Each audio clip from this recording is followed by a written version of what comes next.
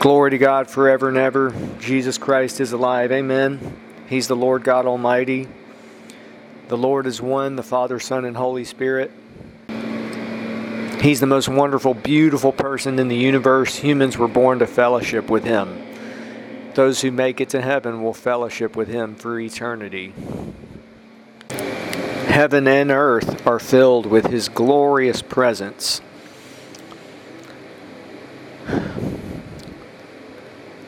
This is Wonder in Reality. My name is Jim.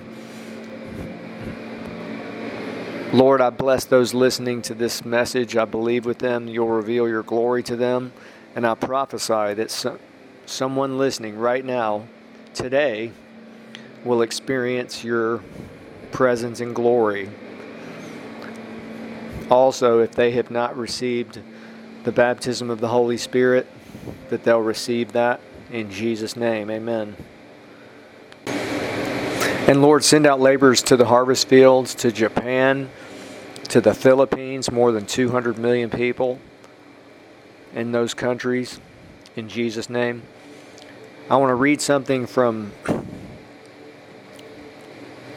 A Divine Revelation of Hell by Mary Baxter. This is on page 149. This is Jesus speaking. My child, Satan uses many devices to destroy good men and women. He works day and night trying to get people to serve him. If you fail to choose to serve God, you have chosen to serve the devil. Choose life and the truth will set you free. This series is about the presence of Jesus, but in this brief message, I want to speak about heaven and hell. Heaven is filled with the presence of Jesus Christ, the Holy Spirit. All of heaven, from my understanding, is also, everything there is made from God's glory. Heaven's a planet. It's so big we don't know how big it is. And there are tens of billions of angels in heaven and going down to the earth doing God's work. And they're all made from God's glory. There's anywhere from 30 to 40 billion or more saints in heaven. They are spirit beings in the perfect image and likeness of God in heaven. And they look like they looked on the earth, but they're perfect and they're 33 years old and perfectly whole. There's no gender in heaven. They're all just children. They are children of God, and they're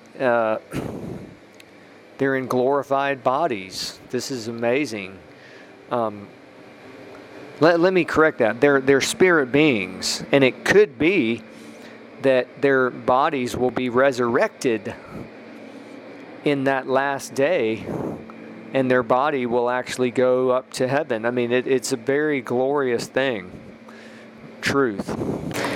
Jesus spoke about that several times when, I don't want to go into that too much, I'm not an expert on it, but he spoke about the resurrection of life and in the bread of life passage, he said, I will raise him up at the last day.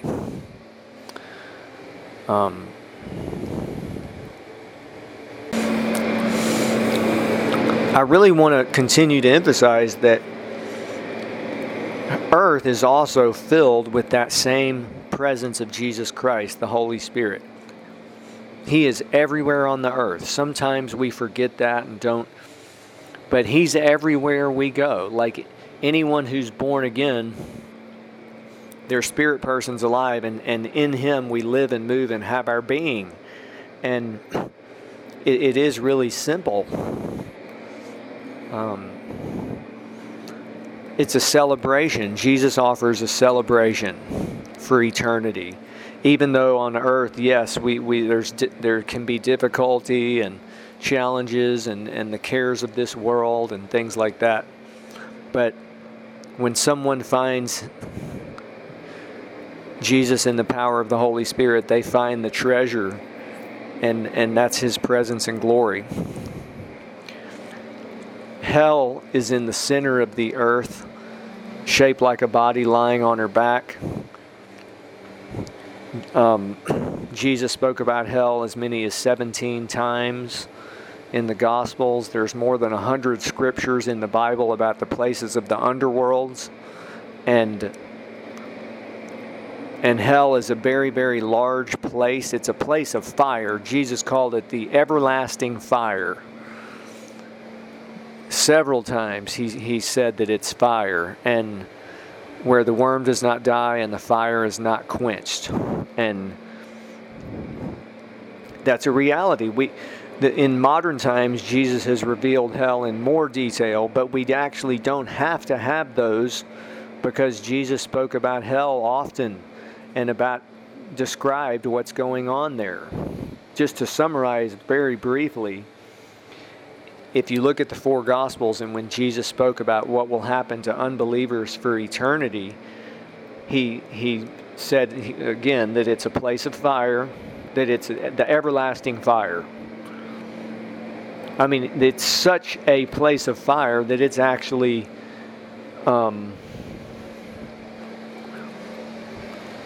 we just go by what Jesus said. And then I think he may have been speaking there about the lake of fire. In Revelation, it says, anyone not found written in the book of life was cast into the lake of fire. It's a literal lake. We don't know how big it is. It has to be an incredibly large lake because hell is a large place with anywhere from 50 to 60 billion lost souls in hell, and likely billions of demons.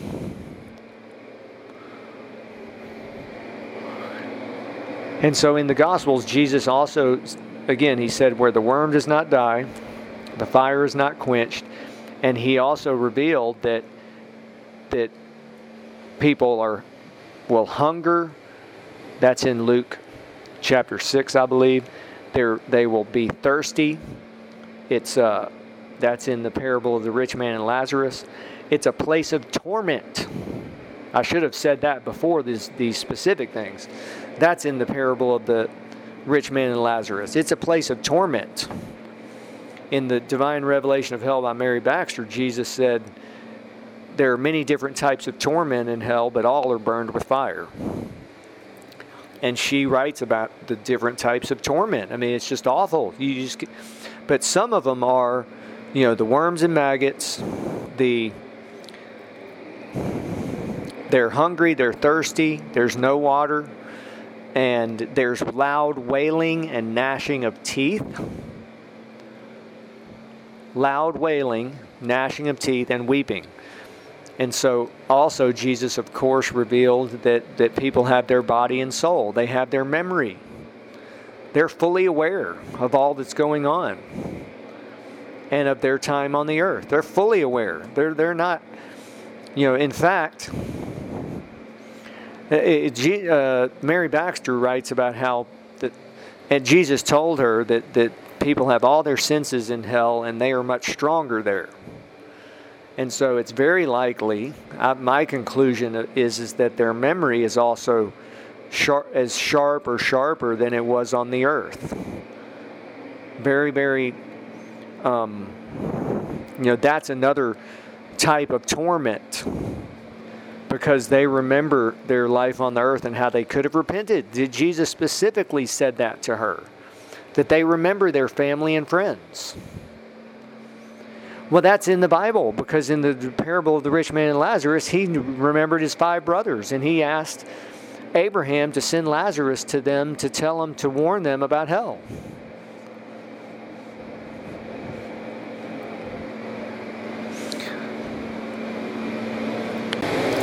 The passage I read earlier that is on page 149 in Mary Baxter's book, Jesus reveals here much. One of the things he said, if you fail to choose to serve God, you have chosen to serve the devil. Choose life and the truth will set you free. We know that in the Gospels, Jesus spoke about the enemy numerous times. And there's much about the enemy. The enemy tempted him, of course, very famous. Jesus said, "I saw Satan fall like lightning from heaven." He said the devil's a thief and a murderer and a liar and the father of lies, and just much about the. He called him the wicked one.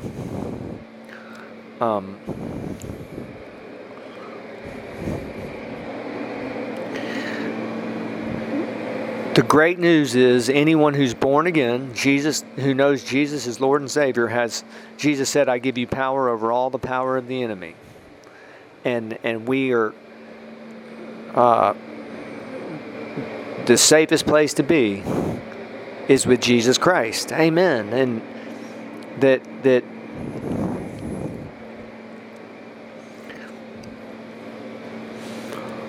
it's not by might nor by power, but by my Spirit, says the Lord. Anyone who knows Jesus as Lord and Savior has God Almighty within them, in them, and all around them. They're all the time. And they're completely protected. We should cover ourselves with the blood of Jesus every day.